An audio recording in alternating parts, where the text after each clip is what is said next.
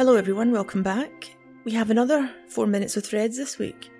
I usually space these episodes out, having them as an occasional treat for you, but I got an email at the weekend from a listener from Sheffield correcting me on a wee mistake I made in last week's episode.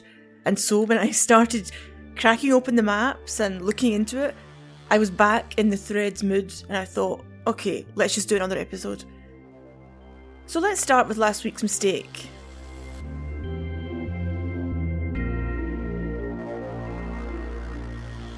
We ended last week's episode with the staff arguing in the bunker, and then a message comes through on the radio from Ribble Valley Police saying they're nearly out of fuel. And I said, wow, this shows how desperate things are. Ribble Valley Police are in Lancashire, and if they're calling out to Sheffield for help, then that implies that every other area near them is destroyed or cut off. But one of my listeners from Sheffield, Dean, sent me an email saying it's actually Riverne Valley Police, not Ribble Valley. And yes, Riverne Valley is an area on the western outskirts of Sheffield, which makes far more sense than them having a communication from a police station in Lancashire. Besides, with the historic rivalry between Yorkshire and Lancashire, our Sheffield lads might have been expected to tell Ribble Valley to get lost and find their own fuel. So the message is from Riverne Valley. And if I open the map, I see that is an area, as I say, in the west of the city. In fact, you probably wouldn't call it the city at all. Street View shows us that it is very lush and green and rural. And it seems to be the point where Sheffield begins to open itself out into the lovely Peak District National Park. In this scene we hear that Riverne Valley Police have got through to the Beauchief Works Depot. This is also on the west side of Sheffield, although more to the southwest of the city. We know that the terrible nuclear strike on Sheffield was targeted on the Tinsley Viaduct, which lies to the northeast of the city, so relatively far then from Beauchief.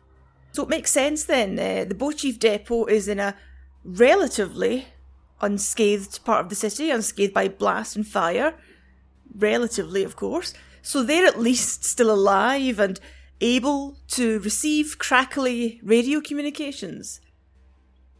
Also lying to the east of Sheffield is RAF Finningley, which hosted V-bombers during the Cold War, and which is of course referenced in the film. So it's all kicking off to the east of Sheffield. To the west lies the radioactive serenity of the Peak District, which includes the lovely little town of Buxton, where we know that later in the film Ruth and a lot of other refugees head. But we'll come to that later, of course. Interestingly, whilst I was mucking about on Google Maps, looking at Buxton and Beauchief and Riverne Valley, I recognise another name on the map. South of Buxton is the Derbyshire village of Monash, which has a nuclear war connection. It has actually been featured on this podcast previously, back in November 2019, when I interviewed the director Daniel Vernon about his BBC documentary, A British Guide to the End of the World. Here's a clip from the documentary about what was going on in sleepy little Monash in the 1980s.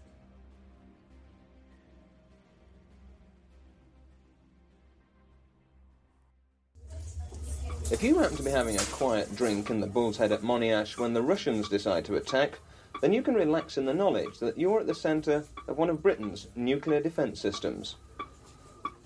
And this is the reason Derbyshire Police have installed here in the pub an early warning system which is operated by landlord Deccio Tatani. Well, if you think that sounds crazy, then listen to this. They haven't yet sent Deccio his warning siren. This is how he warns the rest of the villagers of Monash. The Russians are coming! The Russians are coming! The Russians are coming! So that is one of the horrors of nuclear war, one of the many horrors. The fact that nowhere is safe from it. Not even the sleepiest, loveliest little village tucked all green and cosy in the Peak District. Even that little village, Monash, is infected by the frantic need to prepare for nuclear war. Okay, so back to the film. We hear that the Rivlin Valley, not Ribble Valley Police, have made contact with Beauchief Works Depot. So I look for that on the map. Beauchief lying to the southwest of the city. And I spot yet another name on the map, which I recognise from threads. Dore and Totley. The Dore and Totley Tennis Club appears later in the film in one of its most iconic moments. Yes, it's our dreaded traffic warden. When he is seen, he is patrolling a fence behind which lots of food rioters have been penned. And if you look closely at the fence, you'll see it has an innocent little sign pinned to it from its earlier innocent life. And it is Dore and Totley Tennis Club. So the rioters have all been penned inside the wire fencing of the tennis courts. But we'll come to that, of course, in a later episode. But whilst we're also mucking about on the map, looking at Beauchief, it's interesting to note that Beauchief had an ROC monitoring post during the Cold War, which was sited in the overflow car park of the nearby Abbeydale Golf Club. According to the website of Subterranea Britannica, who mark all locations of underground interest in Britain, the Beauchief ROC post was reported as having been heavily vandalised by the year 2014 and has since been filled in with concrete. It's lost to us now. Still there underneath the golf course car park, but filled in with concrete. In this same scene in the bunker, there is, of course, lots of shouting and squabbling amongst the stressed bunker staff. So it's sometimes hard to pick out exactly what's being said. So I turned to my copy of the script, which isn't a direct copy of the film script. There are some tiny, subtle changes, but it helps me at least to work out some of the hurried dialogue. And I'm able to pick out that one of the staff in the background here says, as they're all clamouring to be heard over one another, "What about Nutton Road?" The line in the script says, "What about Nutton Road and Grenoside? What's it like there?" Here's the clip and see if you can pick out that he's referring to Nutton Road and Grenoside. Yes, I'll pass the message on. No bloody road at all. I expected to do. Well, you got road and Grenoside. So why is there someone in the council bunker asking about those two locations? Let's investigate. I turn to Google Street View and I wander along Nutton Road in Sheffield. Looks very ordinary, just a quiet, quite dull residential area. But at one end of the road, there's a very ugly, squat brick shop. It's a branch now of a Heron Food Store. But it looks strange. It looks almost like a bunker, although it has windows cut into it. But it's low and it's squat. There's no decoration on it, nothing fancy. It looks like a Lego house made of brick. And there's a big access road winding down the back of it. So I wonder if this was during the Cold War, during the time of Threads. Was it some kind of council storage depot or perhaps a food buffer depot? I put this question out on Twitter and one of my followers, John, was kind enough to dig out the information that yes, this building during the 80s was a council public works depot. So that will be why it's being mentioned in Threads. Something for the uses of civil defence must have been stored in the film, perhaps in reality, at the Nutton Road Council Depot. Now the line in the script also quotes Grenoside. He asks what's happening at Nutton Road and Grenoside. Grenoside is a suburb of Sheffield, again lying to the north of the city. Well, I went into my archive and I dug out some civil defence plans from Yorkshire, which had been written in the mid-1980s. And yes, Grenoside appears in the plans. There's a park in Grenoside which is listed as a possible burial site for the masses of nuclear war dead that Sheffield would have. Grenoside Park on Blacksmith Lane. It's one of many locations listed for the Sheffield area, amongst various other parks and golf courses and playing fields. And here's an interesting snippet for you. Another location on the list is Whiteley Woods on Rustlings Road. Well, Rustlings Road is where the fictional Beckett family, Ruth's family, live. I've shared the list of potential mass grave sites on my private Atomic Hobo Facebook page, where we can discuss the nuclear threat and I sometimes share my research. That's a Patreon reward available to those at the Tsar Bomba level and above. Now, there were proposed mass grave sites all over Sheffield, so I'm sure that this isn't why Grenoside is mentioned in the film, but at this point I know of no other Cold War significance to the suburb of Grenoside in Sheffield, so if any of my Sheffield listeners do know, then please get in touch. Okay, the scene now changes, and we're given more of those blue subtitles on the screen which impart information to us, and which give Threads its documentary feel. Normally in the film, when these words appear, they're accompanied by a clattering sound of a teletype machine, but since the bomb dropped, that sound effect has been silenced. Now the words appear in the same glowing blue text, but with no sound. It's as if the film has started to wilt. The text tells us here that we are now 1 week after the attack, and that food stocks are controlled by central government representatives. In the next shot, the camera is outside a fence, and there is a sign on it saying Food Buffer Depot. We've looked at food buffer depots in a previous episode. I think I called it something like Willy Wonka's factories or Willy Wonka's nuclear factories. I said that because they were crammed with basic foodstuffs, yes, but also with sweets and biscuits, as they would have been needed as a quick sugar release for energy. These huge buffer depots were dotted across the country, many of them dating from the Second World War, and they were used to store emergency food stocks, which, in time of war, would be carefully rationed and released to local food officers, who would then organise their distribution down to the emergency feeding centres set up on their patch. That was the plan, at least. The scene here outside the food buffer depot, it looks like winter. It even seems that there's a frost or a light snow on the ground. But as we discussed last week, this represents the initial heavy fallout, which could, in some circumstances, present as visible white dust. We know that it's not winter, of course, unless you choose to describe this as the onset of nuclear winter, because we know that the attack happened in May. Now, of course, the buffer depot is highly protected.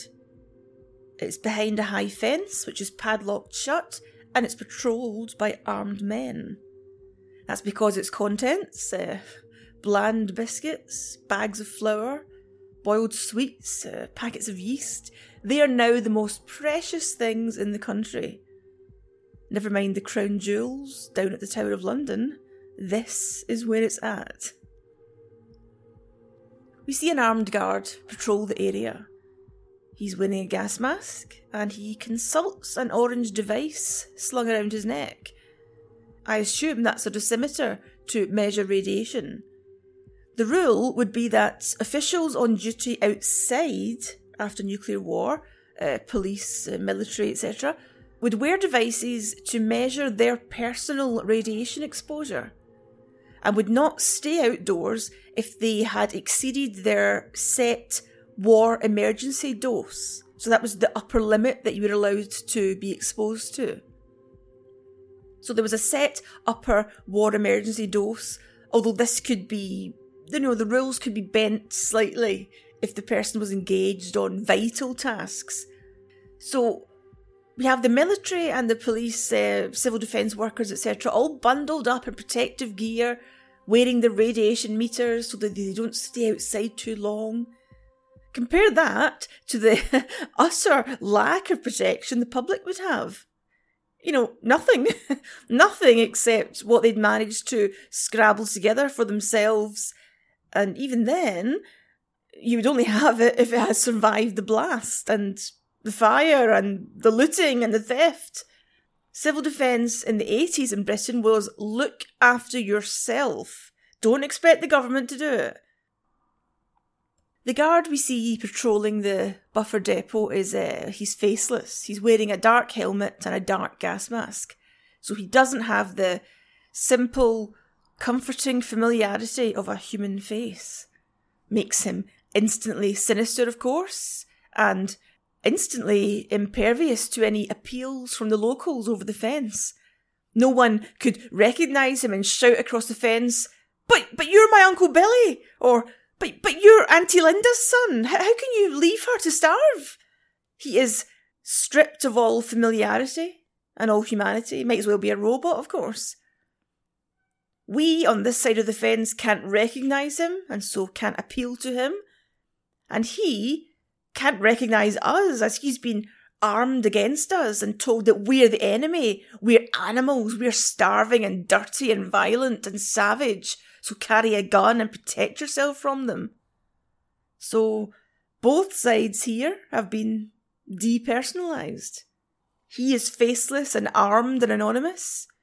We are savage, dirty, irradiated animals. The blue text returns to the screen and tells us no food distribution likely until 2 weeks after the attack. Okay, why? We know that the food is there. We know it's been stockpiled in the buffer depots, and that's why they're being so carefully guarded. So what's the hold up, people? Get the food out to the survivors, why not? Well, the official reason is that the pre-war Protect and Survive advice was to get yourself 2 weeks' worth of stockpiled food and stay at home, living off your own supply of food, looking after yourselves, treating your own wounds, burying your own dead. So if you were a good citizen, and if the shelves hadn't been stripped bare in panic buying, and if you had enough spare cash to afford to buy all those supplies, and if your supplies hadn't then been destroyed in the attack, well, you would have cupboards full of 2 weeks' worth of nice tins. In which case, why are you sniffing round the buffer depot, peasant? Here is the advice from Protect and Survive. Now, food. Stock enough for everybody for 14 days. You may not be able to cook anything hot, so buy foods you can eat cold and that will not go bad. Buy food well wrapped or in tins. By the way, don't forget your tin opener and bottle opener. You will do best to buy lots of different kinds of foods if you can, so that you won't get bored with too much of the same thing. Stock up with meats, vegetables, fruit, tinned or powdered milk, and special foods for babies or invalids. You will also need some sweet things, like sugar or jam, and biscuits. Keep the food in a cool, dry place until you have to take it to your fallout room. Foods that will go bad quickly should be the first to be eaten. Try to ration everything so that it will last out.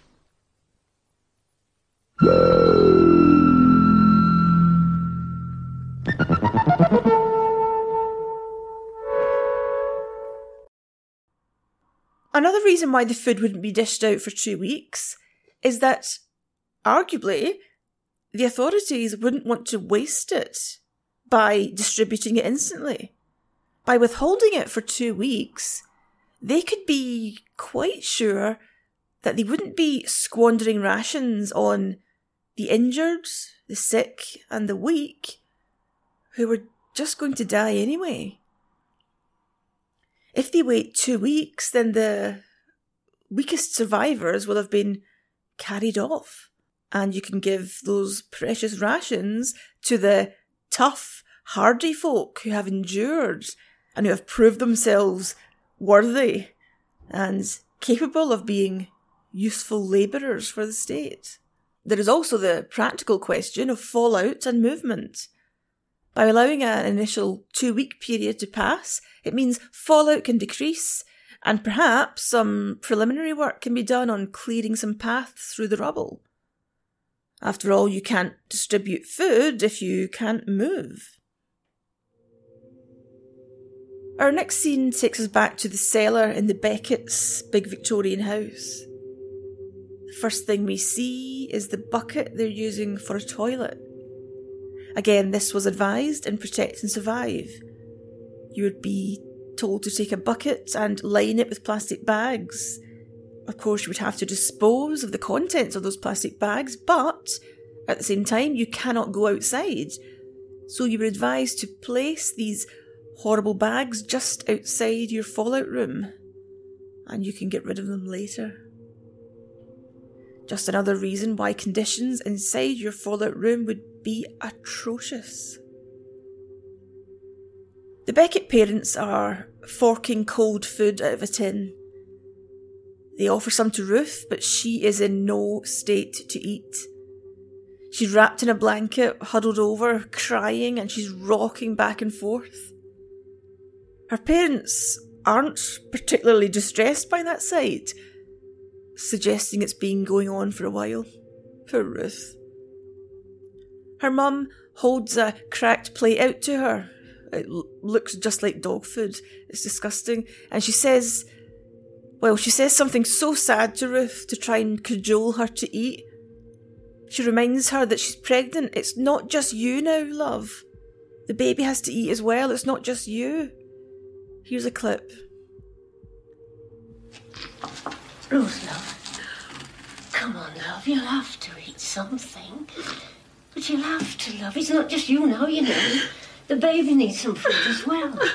Come on. I don't care about this baby anymore. Oh, Ruth. I wish she was dead. Don't say things like that. There's no point. There's no point with Jimmy dead. But you don't know. He is. I know he is. Don't be scared. Oh, we're breathing in all this radiation. All the time, my baby. Oh, baby.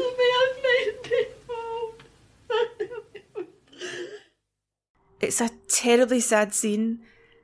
Mrs. Beckett is doing what mums do, trying to get her sick, sad daughter to eat, trying to care for her, offering her food as if it will all be okay if you just eat up your dinner like a good girl. But Ruth, with no illusions at all left, doesn't care. There is no mother love, there is no care, there is no meal, no strength that will ever repair the damage done. Jimmy is gone, and her baby's future is gone. There's an episode in my podcast archive about 1980s nuclear pop music, and I think I mentioned Breathing by Kate Bush, which is a very haunting song, sung from the point of view of an unborn baby who's taking in fallout via his mother's body. Brilliant song. I do recommend you check that out if you don't know it. Then we go to the Kemp's house, and they are faring far worse. Mrs. Kemp is horribly burnt, and Mr. Kemp is constantly retching with radiation sickness. They're huddled in the battered remnants of their inner refuge, and over the horrible, wet, bubbling sounds of Mr. Kemp's vomiting, we hear Mrs. Kemp's faint, weeping voice as she cries about the loss of her children. All of them gone, she cries. That echoes a line from When the Wind Blows. After the bomb is dropped, when the old man picks up the phone and he just says, all dead. All dead. I think he's literally referring to the phone line. The phone line's dead. Everything's dead. So Mrs. Kemp is quietly, softly weeping. All of them gone. And Mr. Kemp, he gasps, wipes his mouth, and he manages to say, we don't know that. Poor man, he's trying to soothe and to comfort her, just as Mrs. Beckett was doing a moment ago to Ruth, offering her a plate of food as though that would make it all better. We don't know that, he says, and it's surely just a reflexive thing to say. It's like scooping up a child when they've fallen and skinned their knees and saying, "Oh, you're all right," even though they've obviously hurt themselves. It's as if you can sweep it all away just by saying, no, it's all right. And he says, no, we don't know that. Even though surely he does know, he must know that they're all dead. It's been a week now since the bomb dropped, he must know. But despite the trauma and the horror, he still remains a dad and a husband, and so his reflex is to care and to try and make it all right. And so he says to Mrs. Kemp, we don't know that. Almost identical to what Mrs. Beckett has just said to Ruth when she sobs that Jimmy is dead. Oh, you don't know that, love. They're both trying to soothe and comfort, and the only way they can do that is by reaching for ignorance. We don't know. That's really all they have to offer as comfort. All we can hope for is ignorance. We go back to the basement beneath the town hall, where the staff are trying to dig themselves out. But one of them exclaims that bloody 4 floors have come down on this lot. The air vents are blocked, filthy water is dripping through, everyone is getting grimy and weak and slow and bad-tempered. Here's a clip which says that most of the town hall has collapsed on top of them. How much stuff do you think's on top of us? Most of the town hall, I should think. Well, when will you be able to get to us? Can't get lifting gears. What about the army? What about the military? No, the roads are just blocked. As a horrible reminder of how conditions must be down there, we see one of the staff urinating in the tiny makeshift toilet over in the corner, which is positioned right beside the bunk beds. We focus on a very tense and bad-tempered conversation between Clive, the council leader, and some of his staff. One of them is pleading that he must get food. If we can't release food, then they'll never get control. That is the key thing here, after all. After nuclear war, the only way to control the population will be through food. Because money won't mean anything anymore. Neither does punishment. You know, say to a criminal, okay, prison. You're going to put me in prison? Well, great. That means a bed, a roof over my head, thick walls to keep out the fallout, and you'll be obliged to feed me. Well, brilliant. Throw me in, throw away the key. So the only way to punish and reward and exercise control will be through food, by giving it or by withholding it. But our food officer is trapped underground, powerless, and the food buffer depots are locked shut, and all the roads are blocked. And then we see Clive Sutton, the council leader, showing a very hard-hearted attitude. Until now, Sutton has been like a gentle big bear of a man, calm and kind and decent. But now, as his staff argue about food and whether it should be released to the public, Clive says this. Look, what's the point of wasting food on people who are going to die anyway? So above ground, with our surviving families, our Kemps and our Becketts, we see them trying to comfort and soothe one another.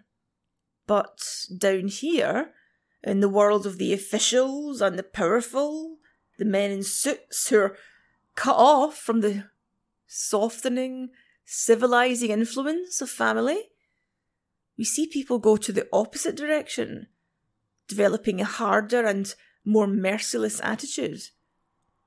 And yes, it's a shock to hear it coming from Big Clive Sutton, the decent man who, in his office, had framed photos of his wife and his cute dogs on his desk. The medical officer has the same hard attitude as Clive to the hungry population above ground, saying it's their tough luck if they're starving, they should have stocked up. And now they're coming out of the shelters, he says, as though the public are insects, pests who are now swarming out into the daylight. As this uncomfortable conversation goes on, we can hear a scratchy voice on the radio in the background begging for assistance. I assume this is the police who are pleading for reinforcements to keep a mob from breaking into Mossborough Fire Station to get at food supplies. The voice on the radio says that he has men guarding it, but he has to pull them back as they've had 200 rads as it is. Now that will refer to the war emergency dose, which we mentioned earlier. The Police Manual of Home Defence, which I have here on my desk, says that the war emergency dose, that's the recommended limit which no one should exceed, should be 75 rads.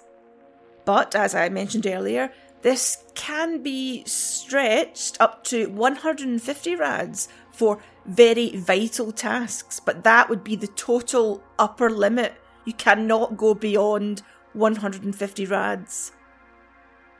Well, in this radio communication, we hear that the police at Mossborough Fire Station will have to be pulled back as they've had 200 rads as it is. So things are so desperate that they're going well over the war emergency dose. Again, showing that the rules which are written in peacetime don't stand a chance when they're up against the reality of nuclear war.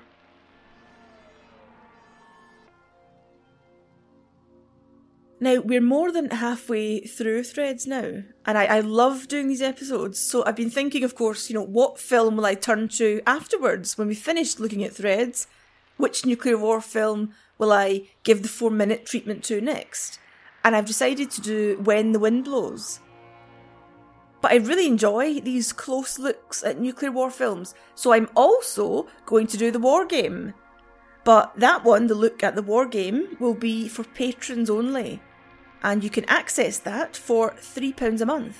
And you can join at my Patreon page, which is patreon.com/AtomicHobo, where all my extra episodes are, and where all my future ones will be, including my 4 minutes of The War Game, which I will start soon. Let me thank my newest patrons who have joined in the last week. That's David Little, Madeline Peterson, and Kevin Drobetch. Remember, you can find me on Twitter at Julie A. McDowell, or on Facebook as Nuclear Britain, or at my website juliemcdowell.com. And I'll be back next week with another episode.